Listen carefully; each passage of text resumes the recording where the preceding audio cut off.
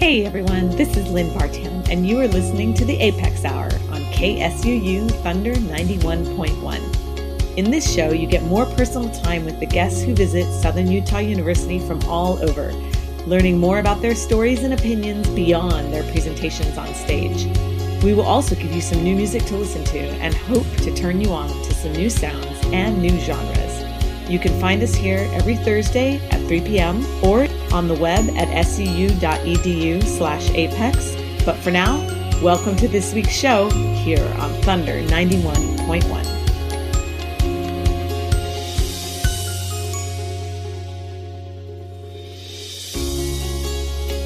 Okay, well, welcome in, everyone. It's Thursday. It's the Apex Hour. I am so happy to be here. It's October here at Southern Utah University. And today on campus for Apex events, we have been exploring meditation, yoga, wellness, and just the overall well-being that comes with a mindfulness practice. And our guru for today and always is Mandeep. So I'd like to welcome into the studio Mandeep. Welcome. Sat Nam, yo, thank you. I love it. Well, we had such a great time today. You led us through a mindfulness practice, and we're just going to kind of continue the conversation and get into a little bit more detail. For anyone listening, I would love for you to maybe talk about the Sat Nam greeting, because actually I think that's just a beautiful way to start talking about the importance of self and the sense of self in it. So would you share with us what is the meaning of Sat Nam? I'd love to. So yeah, Sat Nam. Sat is a derivative of Satya, which is part of the yogic philosophy of the Eightfold Path. And Satya is truthfulness. So be true to yourself. So Sat means truth. And Sat is identifying with your true self, your true nature, your authentic self, which is your soul, your spirit, however you wish to identify with your true authentic self. And it can be, non-dogmatic. It can be secular. It could be whatever, right? Mm-hmm. But Nam is bowing, being very devotional to that true self. So when I Sat Nam you, I'm identifying my soul with your soul and vice versa. So it's a higher consciousness salutation. And it's coming and going. It's either way. Or you can just Sat Nam a moment, like, oh my God, Sat Nam. Oh, I love that. That was actually going to be my next question, because I wondered if it was more of an introductory greeting or intro. And it could be an anytime greeting, just an acknowledgement of the moment. Yeah, it's an acknowledgement of the moment. And it is written that sometimes it can be that a person can hear Sat Nam for the first time and become enlightened. Wow. It's that powerful. Oh my gosh. Yeah, they can have like their, oh my gosh, I'm waking up moment. Wow, I love that. Yeah, it's pretty cool. And for those who might be nervous, would you just suggest start using it? Is it something that even a lay person, an inexperienced yogi could use? Absolutely. This is a language of universal consciousness. So it doesn't identify necessarily with any particular sect or, dogmatic approach. It's a universal approach to consciousness. Wow. Yeah, which is, I think, what we're moving into in the world these days. Well, that's a great segue. We were going to start by talking about background and things like that, but off we go. Let's get into the power of the practice, especially in today's. One of the first things, even when you and I were talking before you arrived here, was just the importance of supporting and connecting with each other now. We're talking in October of 2020. People may end up listening to this in the future, who knows? But I wondered if you could talk about how your mindfulness practice helps you now and could help all of us. Like, why now? Why mindfulness now? Well, in particularly now, unfortunately, there's a strong uprising of mental health disturbances, dysfunction. It's very, very disheartening in a sense, and upsetting to see what's happening. And a lot of that has been derived from the social distancing, the mandated social distancing, as well as just the pressure and the stress of all the uncertainty that's going down with the COVID-19 virus. And it's a whole fear-based deal that's going down. So for me, my mindfulness, my yoga practice, my meditation practice, which we call sadhana, which means my personal daily spiritual discipline. Oh, has it's been off and on because I have first admit it, I'm human. I've been overwhelmed in the midst of all this. Absolutely. I went into a pretty intense state of low energy. I'd say it was in April and May. Yeah. They call it depression. Yeah. But I did go into that state. But I knew that I was going through this state for a reason. So thankfully, I do have that awareness. But I just pulled everything back together in a different way and started anew. And every day is like that. And so if we can have that approach of beginner's mind with every single moment, like how do I address this? Perhaps there's a huge trigger that comes in out of nowhere. How do I address that mindfully? And breath is key. Just be conscious of your breathing. And so I just think that this, in particular, Kundalini yoga is vital for us to know about, be aware of, and have the ability to practice in some shape or fashion on a daily basis. And it's a quantum practice. You can get a very strong experience in as little as 3 minutes. Yeah, but daily commitment is key. Yeah. Well, I want to get into some of the details about it, but I was curious, what you experienced in April is, I certainly felt that too. And Sure. that general lowering of the energy and to have to pull yourself out of that. How did you activate your mindfulness practice in that time? Did you find that you had to do more of it or more intensity? Did it change, or was it just becoming aware again of it? Or how did it help you? Well, I didn't force anything. I just embraced the fact that I was experiencing some very low energy, and that I needed to just sit with that. Because typically I'm in a pretty high vibe state. And so for me, it was just a matter of stepping back, and maybe I took a nap during the day, or maybe I really made myself go out and take a walk in nature. Because in the midst of all this, I've moved to Las Vegas. Right. And Las Vegas is totally shut down, or was totally shut down at that time. Right. So, it was just a matter of day by day processing it. And then at a certain point, I'm like, okay, I'm ready to get back on the bandwagon. And I went into a pretty intense practice. Yeah. 2.5 hours. Wow. Starting at 3:30 in the morning for 40 days. Oh my gosh. But that's me. Yeah. That's what I needed. And it totally brought me out of that funk, but it was a reset. Yeah.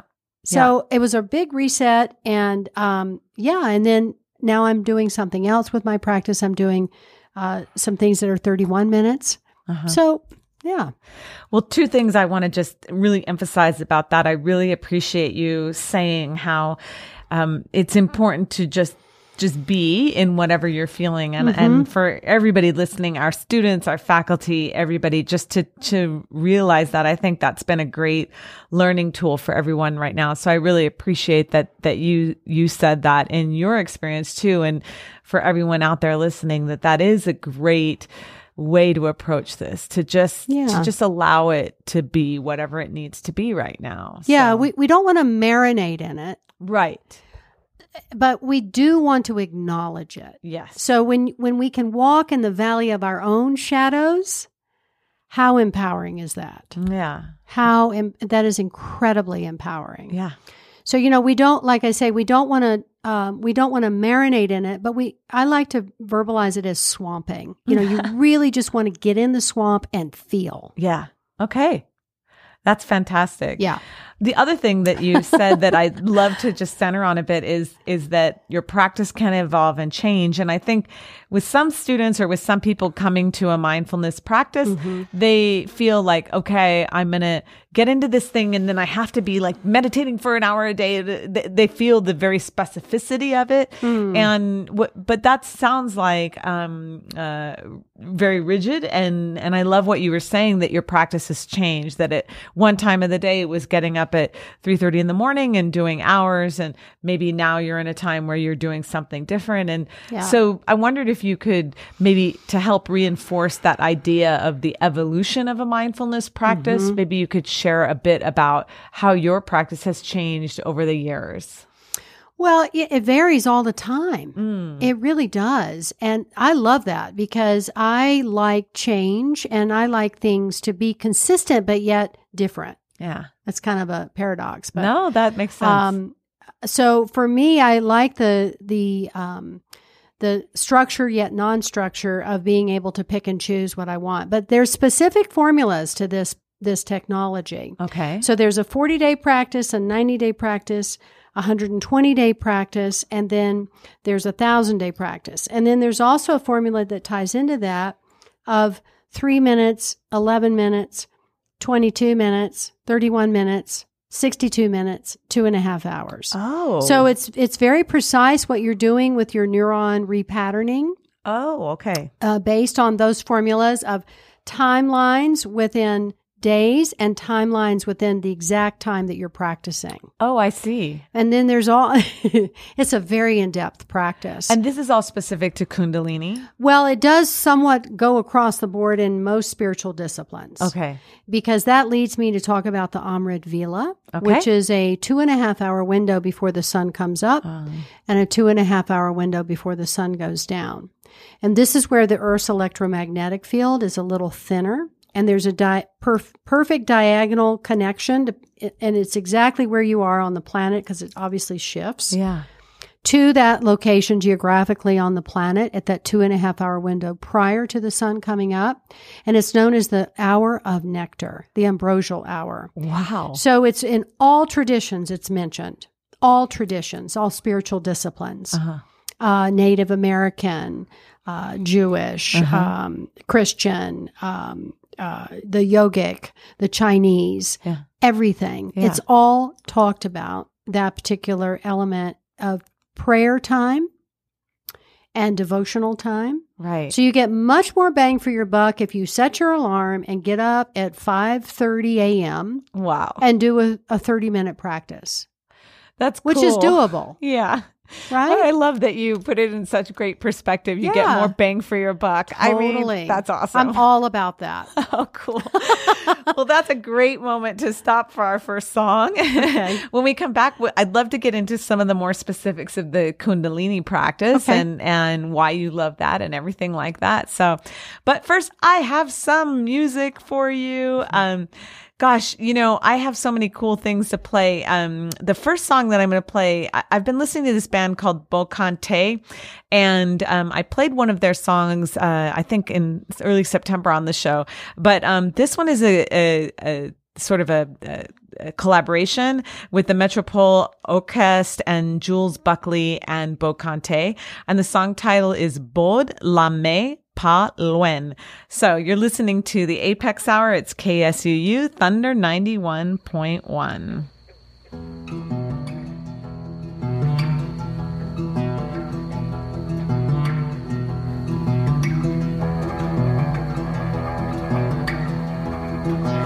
Soleil là-haut, tête en nous chercher, gorge en nous marrer, et nous lasse. Soleil là chaud, dos en nous pencher, malheur apaisé, et nous lasse. Mais l'espoir qu'a guidé nous, pour ne pas décourager, non.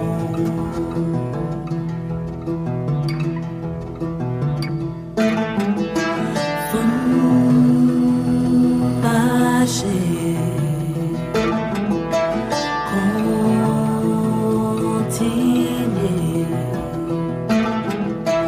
Bon, non mais pas loin. Nous qui voyons des mains.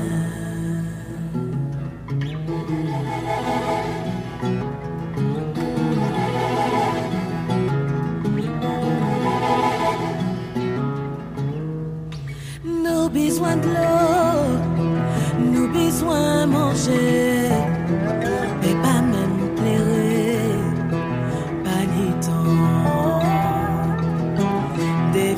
émotions, toujours qu'à veiller, yo qu'à espérer nous tomber.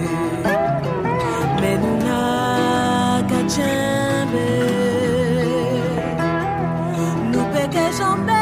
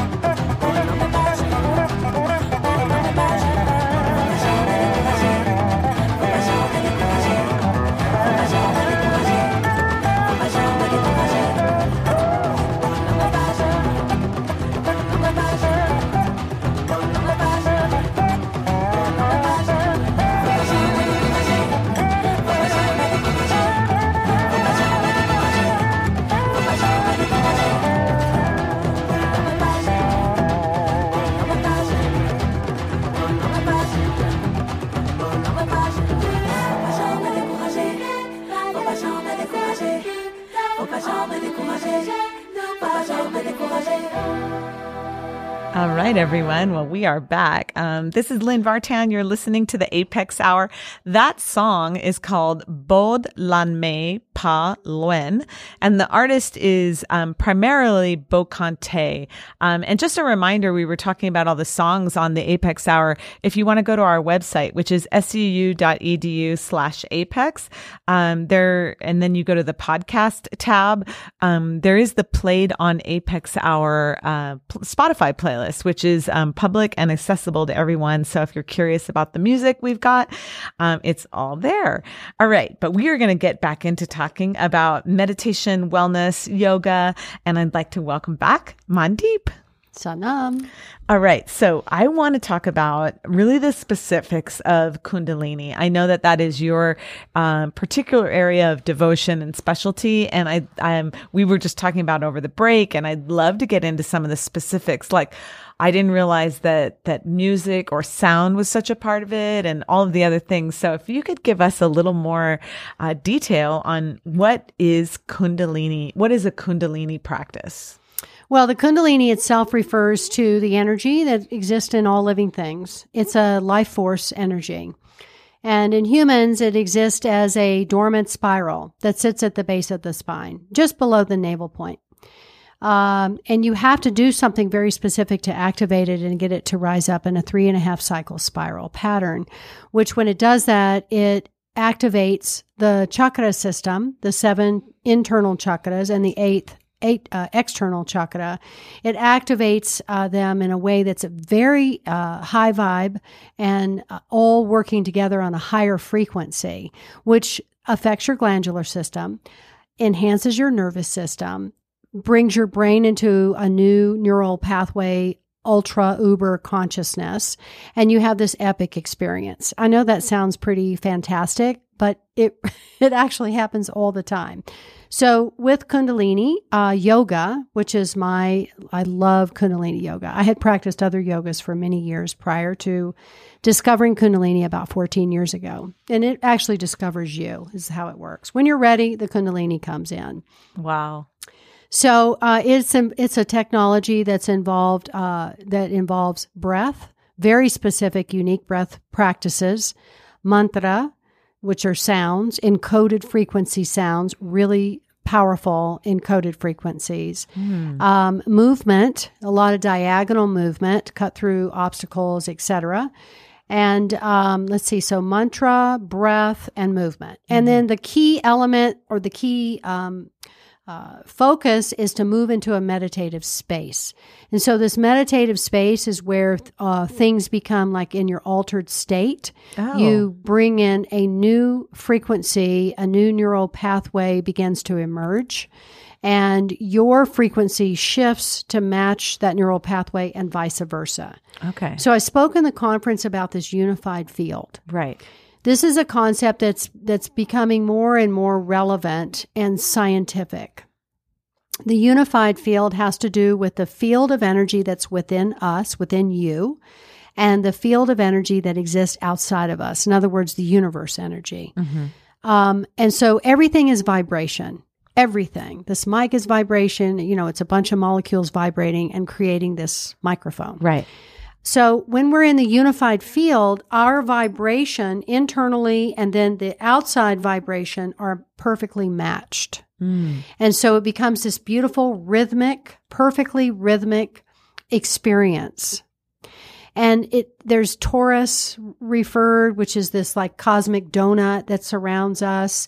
And it's a replenishing, renourishing, elevating consciousness of a field that we can establish very readily and steadily and operate on a daily basis with this intact all the time. And the Kundalini, I mean, when you practice Kundalini yoga, you are trying to activate that energy spiral within yourself that then therefore can connect to all of these things. That's right. That's just so fascinating. And I didn't realize, as we've been talking about it today, I didn't realize that movement was such a part of it. You had mentioned in the break that even dance can be a part of it. I love Tell me that. about that part. Well, dance is an expression of communication. Right. It's a full form. It's a free flowing form of communication. Right. So it can be ecstatic, it can be mournful, it can be whatever it is that you're wishing to express. But when you just are free flowing dancing or ecstatic dance, it's amazing. And it builds your Kundalini energy. Yeah. Yeah. It builds it Right. And then and strengthens it. the musical part, the mantras the sonic part that you were Yeah. talking about as part of Kundalini classes or as part of activating, trying to connect with this energy and get the spiral going up your spine and up your system. So that, those sort of mantras, those musical sounds are designed specifically to resonate with certain parts of your body to make that happen. How does that work? It's specifically working with your tongue, which is the largest sensory organ of the body, and the 84 meridian points, which are on the roof of the mouth, which the pituitary gland sits just above that. So the pituitary then begins to vibrate according to the specific rhythmic vibration that the mantra is encoding it to create, and with the tongue. So there's a lot going on just from that. But then the pituitary also signals the pineal gland, which is your master gland in the center of your brain.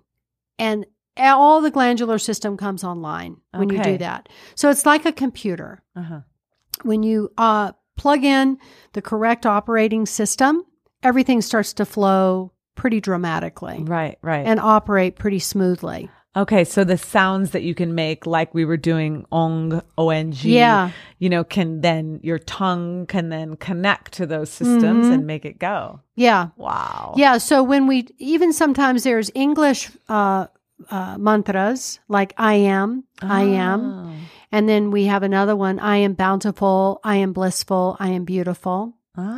So there's a couple more English ones, but the most powerful ones are in the language of Gurmukhi. Okay. Which Gurmukhi essentially comes from northern India, and it means from the mouth of the guru. So back in those times, we're talking about not that long ago, 700 years ago. Relatively speaking, that's like a, snap of a finger. Right. But the consciousness then was all about everything as far as the guru, being outside of you. You have to go to a guru to get this enlightened, to have this enlightening experience. You have to be the guru's protege or apprentice for however many years or whatever, right? It was this arduous process to become enlightened, and you had to go to someone to get it. Well, it's not like that anymore. Right. We are our own guru. And this is, I think, what all of these, the COVID and just everything else, what is being maybe established. And I say maybe because there's so much uncertainty. But I would like to think, this is what I propose, that our ownership of being our own guru, you are you, is in process.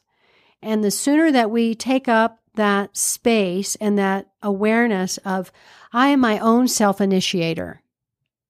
I have everything I need inside of me.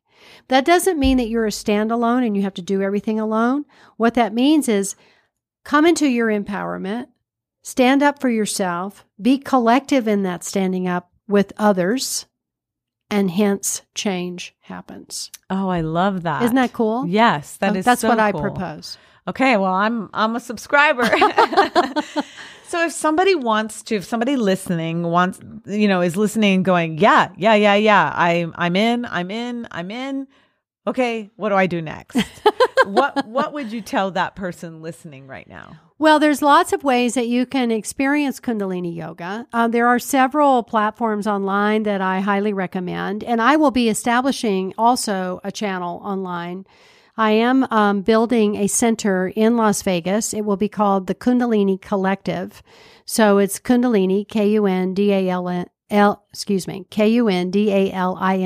and then collective with a K, yoga.com. So that's my website. And from there, you'll be able to tap into online classes, which will be live streamed, very affordable and, available. Great. And we have social media, IG and Facebook active now, which we're doing classes, live streaming from my garden, from my backyard until we open on Wednesdays, 6 to 7 p.m. Pacific time. Okay. And 10 to 11 a.m. Pacific time. Okay, so those are happening every week right now. Right now they are. We just started them. And so is come one, come all? Do you need any experience? Do you need any No. special gear? No. What if I want to take one next week, what do I need? Well, What do I okay, do? so let me retract that. Yeah, I want you to be well hydrated. I encourage you to be well hydrated and have water next to you. Wear loose, comfortable clothes. Don't have a lot of food in your tummy. So you don't really want to eat a big meal and then go sit down and do a Kundalini class, because we do this crazy breath technique known as the breath of fire. Mm-hmm. And you don't want to have a full tummy doing breath of fire. Okay. Yeah, that's not very comfortable. But really, that's all you need. I mean, you can have a yoga mat. You can sit in a chair. You can sit outside on the grass. And no so problem. in comparison to other yoga classes, just so people kind of know what to expect, Mm-hmm. there's some movement, but it's not what you would think of as a physical fitness type yoga class. Actually, it is. It's, okay. It's very physical. It can be. Okay. Very physically challenging. Okay. Absolutely. If you're holding your arms up in the air for 30 minutes Okay. or 11 minutes, I don't want to scare anybody off, but we're doing real specific things with heart, stomach, lungs, meridians, when we're doing things like that I are in the see. wrists, the elbows, the shoulders, and across the chest. So yeah, no, there's definitely physical health benefits, Mm-hmm. but it's not like Hatha yoga at all. Okay. It really isn't. It's very, very different from Hatha yoga. Right. Right. And what sort of feelings might one expect from a class? Like, will they feel emotionally raw or at peace, or what? Just trying to give everyone as much Sure. info as possible. Well, it varies. I mean, sometimes you can just have tears come up Wow. and you're having a release. Yeah. And it's like, I just encourage, if that happens, just let it flow. Yeah. Okay. And then other times you may feel like laughing hysterically and you're like, I'm such an idiot. What's going on? But then it's like, no, it's all good. There's something being released. Yeah. So it's such a huge energetic, and with the energy, there's emotions attached to it. So typically when we're done with Kundalini class, because we always finish with a beautiful relaxation, and in my classes, I play the gongs, Mm-hmm. people float out of the class. I mean, they may come in the most raw, PO'd, everything is horrible, nothing's going my way, wah, wah, wah. Yeah. And then they walk out and they're like, oh man, I'm good. I can deal with whatever. Okay. Because Great. there's some real situations that it's Yeah. warranted that you may feel that way. Right. And you've worked with people with addiction Sure. and this kind of thing too. So trauma, I mean, it can be small or big, and Sure. there's something in it for everyone. So, Yeah, we all have issues in our tissues. oh, I love that. Okay. Well, time for another song, Cool. but that's great. But before, I want to make sure we reiterate the website, KundaliniCollectiveYoga.com. Collective is with a K. And then from there, you can find Instagram, Facebook, and the live classes are being streamed right now from there. And you said on Wednesdays. Wednesdays and Sundays, Wednesday evenings and Sunday mornings. Perfect. Yeah. Great. Thanks. Well, I have another song for you, and this is another group that I adore. It's Ibeyi. Those of you who have been longtime listeners totally know I love these two, these two young women. This song of theirs is called Weatherman. You're listening to KSEU Thunder 90.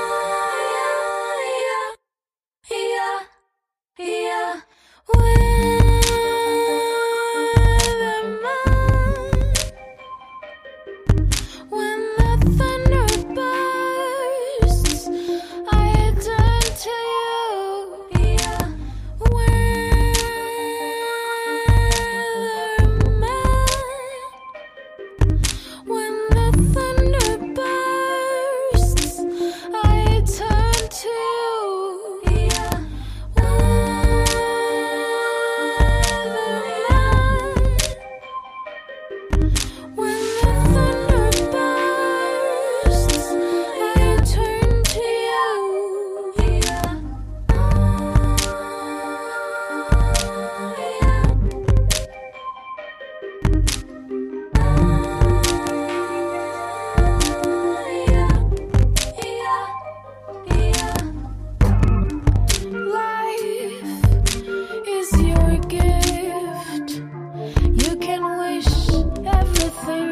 fear. He says, oh, the flow is endless. Space is your beginning, your end. He says, oh, the flow.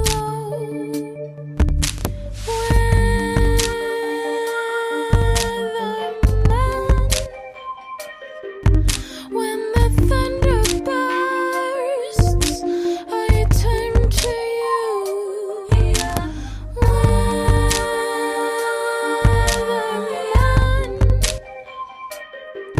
When the thunder bursts, I turn to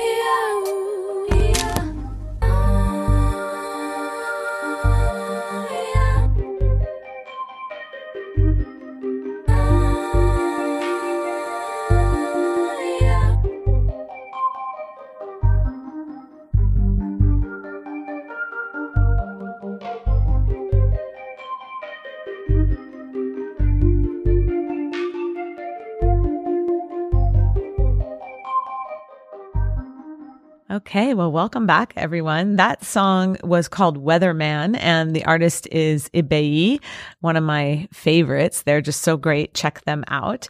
You're listening to KSU Youth under 91.1. This is the Apex Hour. I am joined in the studio with Mandeep, and we are talking about meditation and wellness and the Kundalini practice. Welcome back. And Thank you. I want to get into some of the other things. Over the break, we were talking about some of the more, for lack of a better word, not risque elements, because we're going to talk just a bit about the tantric aspects of a practice like this Kundalini aspect, a Kundalini practice, and how it relates to one's love life or intimate life. And so, can you talk just a bit about how it touches into those sort of deeper systems in the body? Yeah, so this energy, when it rises up, it activates the lower chakra system first, because that's primarily where it sits. Part of that system is the second chakra, which is your sexual energy center, your sacral center. And so when this energy rises up, that particular energy center really comes awakened. And as yogis, we take the sexual energy and we transmute it into a higher vibration, because it's naturally in a lower vibration state. It's a primal energy, which we all wouldn't be here if it wasn't for sexual energy. Right. And sex is not bad. Let's just get that right out of the gate. It's actually wonderful and beautiful. But we want to elevate the experience of having a sexual relationship, a sexual experience. And in Kundalini, when the sexual energy rises, it becomes connected with your third eye, the sixth chakra, which it just enhances the creativity and the intuitive elements of your awareness. Yeah. So we want to activate that energy in a way that's a very high vibe, in a very high vibe scenario. But in class, you might get a little turned on, and that's okay. Right. When you're turned on, everything else gets turned on. Right. Being turned on is really beautiful. So I encourage that, because that means you're really feeling your body. Right. And often people are walking around like kind of zombies from the neck down. They're turned off. So when you turn on, it's great. But you do need to understand that this is an energy that you're working with. And, we don't want you to go out and be reckless or do something that could be detrimental or destructive. Of course, yeah. Because there are addictions to sex for sure. Yeah. So we're not addressing that. But what we're addressing is that we encourage you to get turned on, and feel turned on in Kundalini class is a byproduct that's really good. Yeah. It's a cool perk. I love how you talk about it connecting to intuition, intuitiveness, and again, it's really just connecting very, very deeply to who you are Right. and to the world around you, including the people around you and all of that. So Sure. thanks And for sharing that. Of course. And a tantric practice refers to working with the sacral chakra energy. Right. So there's different types of tantric energy. There's red, there's white, and there's black. Oh, they're color based. Yes, they're color based. Oh, I didn't realize that. So the red tantric is primarily based on literal sexual activity. Wow, okay. Kama Sutra and all of that Right, okay. is a red tantric practice. Beautiful practice. Black tantric has to do with the dark force, the occult, and all of that. Oh, wow. So that I'm not interested in, but it is available. It is there. And then there's the white tantric. And the white tantric utilizes all the energy of the entire chakra system and really works on elevation of all of that energy in a way that's manifesting. And, it's just a manifesting energy for sure, the white tantric. And it's usually practiced in a group setting. Right. So that's all tantric practice. That's Yeah. a whole nother, realm of activity. Yeah. And Kundalini is definitely a part of the white tantric realm. I see. Okay. Well, that's very interesting to learn Yeah. about. That sort of brought to mind another aspect of things, which is medicine, and I've heard the term medicinal meditation or medical meditation. Yeah. And I don't know a lot about that. I wondered if you could maybe help educate me and our listeners on what that means. Well, this is what Yogi Bhajan taught us in specifically this medical meditation for dealing with recovering from addiction. Oh. So it's where we take our thumbs and we press our fingers into the pads of the hands, and then we extend our thumbs out. And then we use the pads of the thumbs to press into the temples on either side, and then you stretch your elbows out. And you vibrate the mantra Satanama as you clench and unclench your back molars. And he was very specific about this being a medical meditation. And he said that it was very cutting edge when he gave it. And he said science and medical science won't understand this for quite a long time. But it does work medically, meaning that it affects the whole system. And it medically alters your biochemistry. Oh, wow. I know. It's pretty rad. So medical meditation is known for deal and clear habituation. Okay. And habituation can come in all forms, shapes, and sizes. I see. It can be an addiction to shopping. Right. It can be an addiction to social media. It can be an addiction to sex. It can Right. be an addiction to food. It can be whatever. Right. I mean, there's a world of possibilities in that realm. Yeah. So this is a very specific meditation, medical meditation, to address that and change it. And so medical meditation then is really specified to that, to Yes, addiction. that's what it's called, medical meditation for habituation. Oh, okay. Yeah. So it's really for that specific thing. I didn't realize that. Yeah, it's pretty radical, but he was very specific in saying that this is a cutting edge meditation and that science, particularly medical science, won't understand it completely for a very, very long time. But he was going to go ahead and give it to us as practitioners of yoga to have it and utilize it. Wow. And have you, because I know you've worked with people overcoming addiction, have you used this? I overcame my own addiction. So, Oh, really? yeah, With it? Sure. Yeah. Wow. So you I have a personal you're experience with it. Proof and have the experience that it works. Absolutely. Wow. Fascinating. Yeah, it's a very powerful practice. Okay. What about the connection to alchemy and the alchemy practices and that kind of thing? I was wondering if you had any experience with that, and we were talking about some of the metals and things like that. But I hear people talk about alchemy, particularly with more meditation than with yoga. But I was just wondering what your thoughts were on those cross references. Well, alchemy, as I understand it, is where you take one element and you transform it into a completely different element. Right. Right. So in practicing Kundalini, you could say that it's an alchemical response that we have every time we practice Kundalini, because you shift whatever your state is in to a different state. So that's the energetic alchemy. What I really like to focus on as far as alchemy and what I offer is through the gongs and the 7 sacred metal bowls. So initially, when I started out with sound vibration, healing sound vibration, it was with the glass infused spun bowls, which are made from a machine. They're beautiful, they're powerful, they're lovely to listen to, they're extraordinarily relaxing.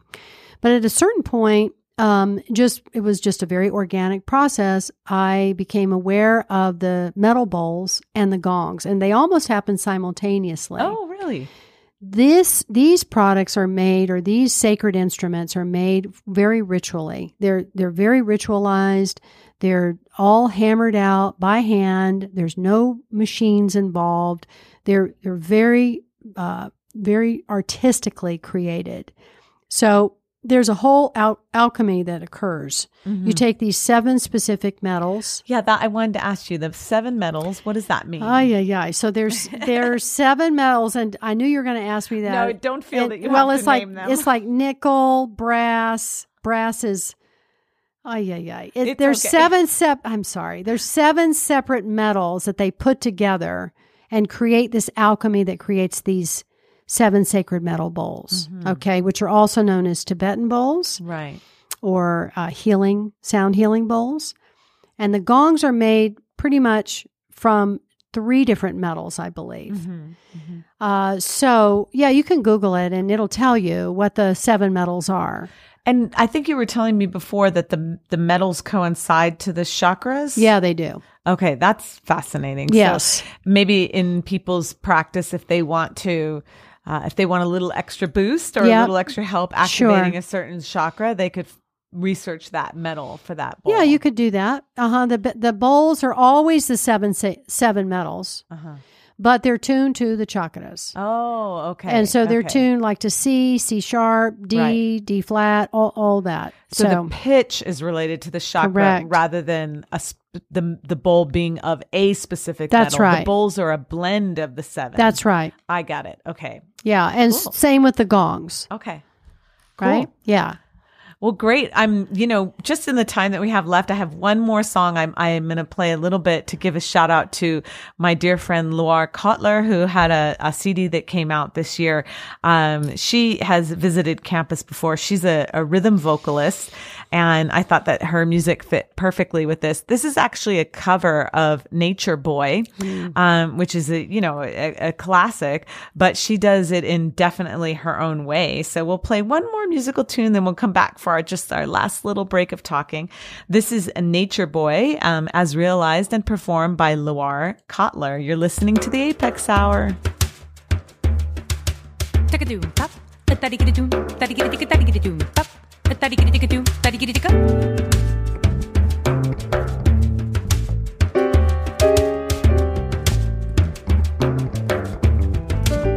There was a boy, enchanted boy. They say he wandered very far over land and sea, a little shy and sad of eye, but very wise. Very wise was he. And then one day, one magic day, he passed my way. And while we spoke of many things, fools and kings, this he said to me.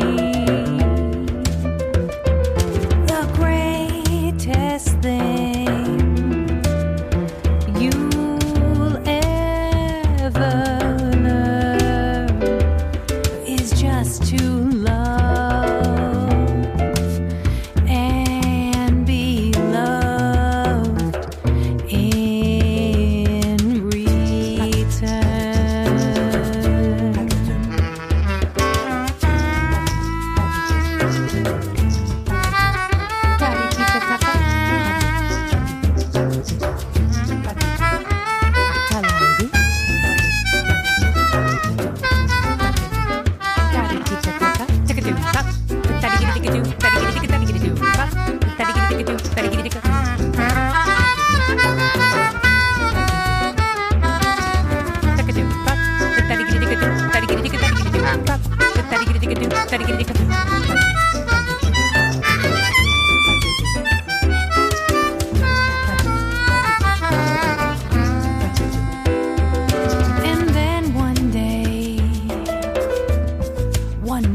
day he passed my way, and while we spoke of many things, fools and kings, this he said to me: the greatest thing you'll ever learn is just to love and be loved in return.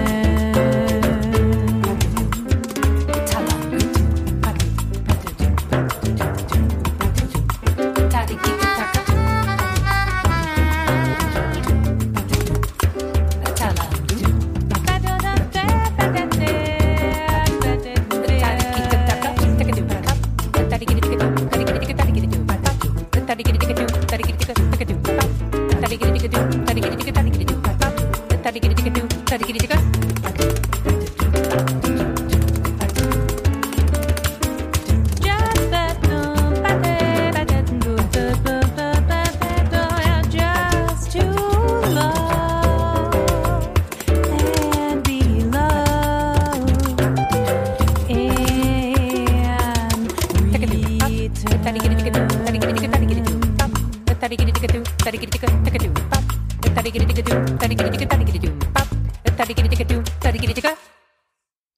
All right. Well, welcome back. That was a Nature Boy, a cover of Nature Boy as done by Loire Cotler. And Loire is spelled Loire and Cotler is Cotler. The whole album is amazing. Check it out. And that was Nature Boy. This is Lynn Vartan. This is the Apex Hour. We are back for just our last little few minutes with Mandeep. And we now have the 7 metals of alchemy to share with you. And they are... Google. They are gold, silver, mercury, copper, lead, iron, and tin. Cool. And then those come together. Those are the alchemy. Yeah. And metals. that's what the bowls are made out of. Correct. Okay, great. Well, in our last few minutes, I have my favorite favorite questions that I like to ask everyone. So you are going to have those questions as well. The first one is, if you were to meet the you of 10 years ago in a bar fight, who would win that fight? I think it wouldn't be a matter of who would win, but that my 10-year ago person would be... okay, hang on. Let me start over. I don't think either person would win. I think it would be a draw, and a deep friendship would be created, and it would be very peaceful, and off we would walk into the sunset. I love it. So no fight at all. No fight. There might be a little bitchiness back and forth, just a wee bit, but hey, whatever. I love it. That's great. Well, thanks for being a good sport about that silly question, And then my last question is just for our listeners or for anybody wanting just another little fun insight to you or things that you love, is what's turning you on this week. And it could be anything. I mean, really, it could be a food item. It could be a book. It could be a movie. It could be a TV show. We've had run the gamut of answers. So Mandeep, what is turning you on this week? Well, I have been watching the travel show with Zac Efron. Oh, yeah. And that is totally turning me on this week. I'm learning some very interesting new things about different concepts of eco-sustainability and food. And plus, the 2 dudes that are the main stars are super easy on the eyes and funny. And it's a very well-produced show. I love it. It's in my queue. It's on Netflix, I believe. Yes, it's on Netflix. Yeah. It's a very well done show. I'm enjoying it and learning quite a lot. I like to learn from shows. Okay. Well, it's going to bump it to the front of my list for this weekend then. Well, that's definitely our show for today. Mandeep, thank you for your time. What a joy it's been today to spend time with you and to share energy with you and all of that. So thank you so much. Thank you. It was just beautiful. Waiguru. Great. Well, we will sign off and we'll see you next time. Thanks so much for listening to the Apex Hour here on KSUU Thunder 91.1. Come find us again next Thursday at 3 p.m. for more conversations with the visiting guests at Southern Utah University and new music to discover for your next playlist. And in the meantime, we would love to see you at our events on campus. To find out more, check out suu.edu/apex. Until next week, this is Lynn Vartan saying goodbye from the Apex Hour here on Thunder 91.1.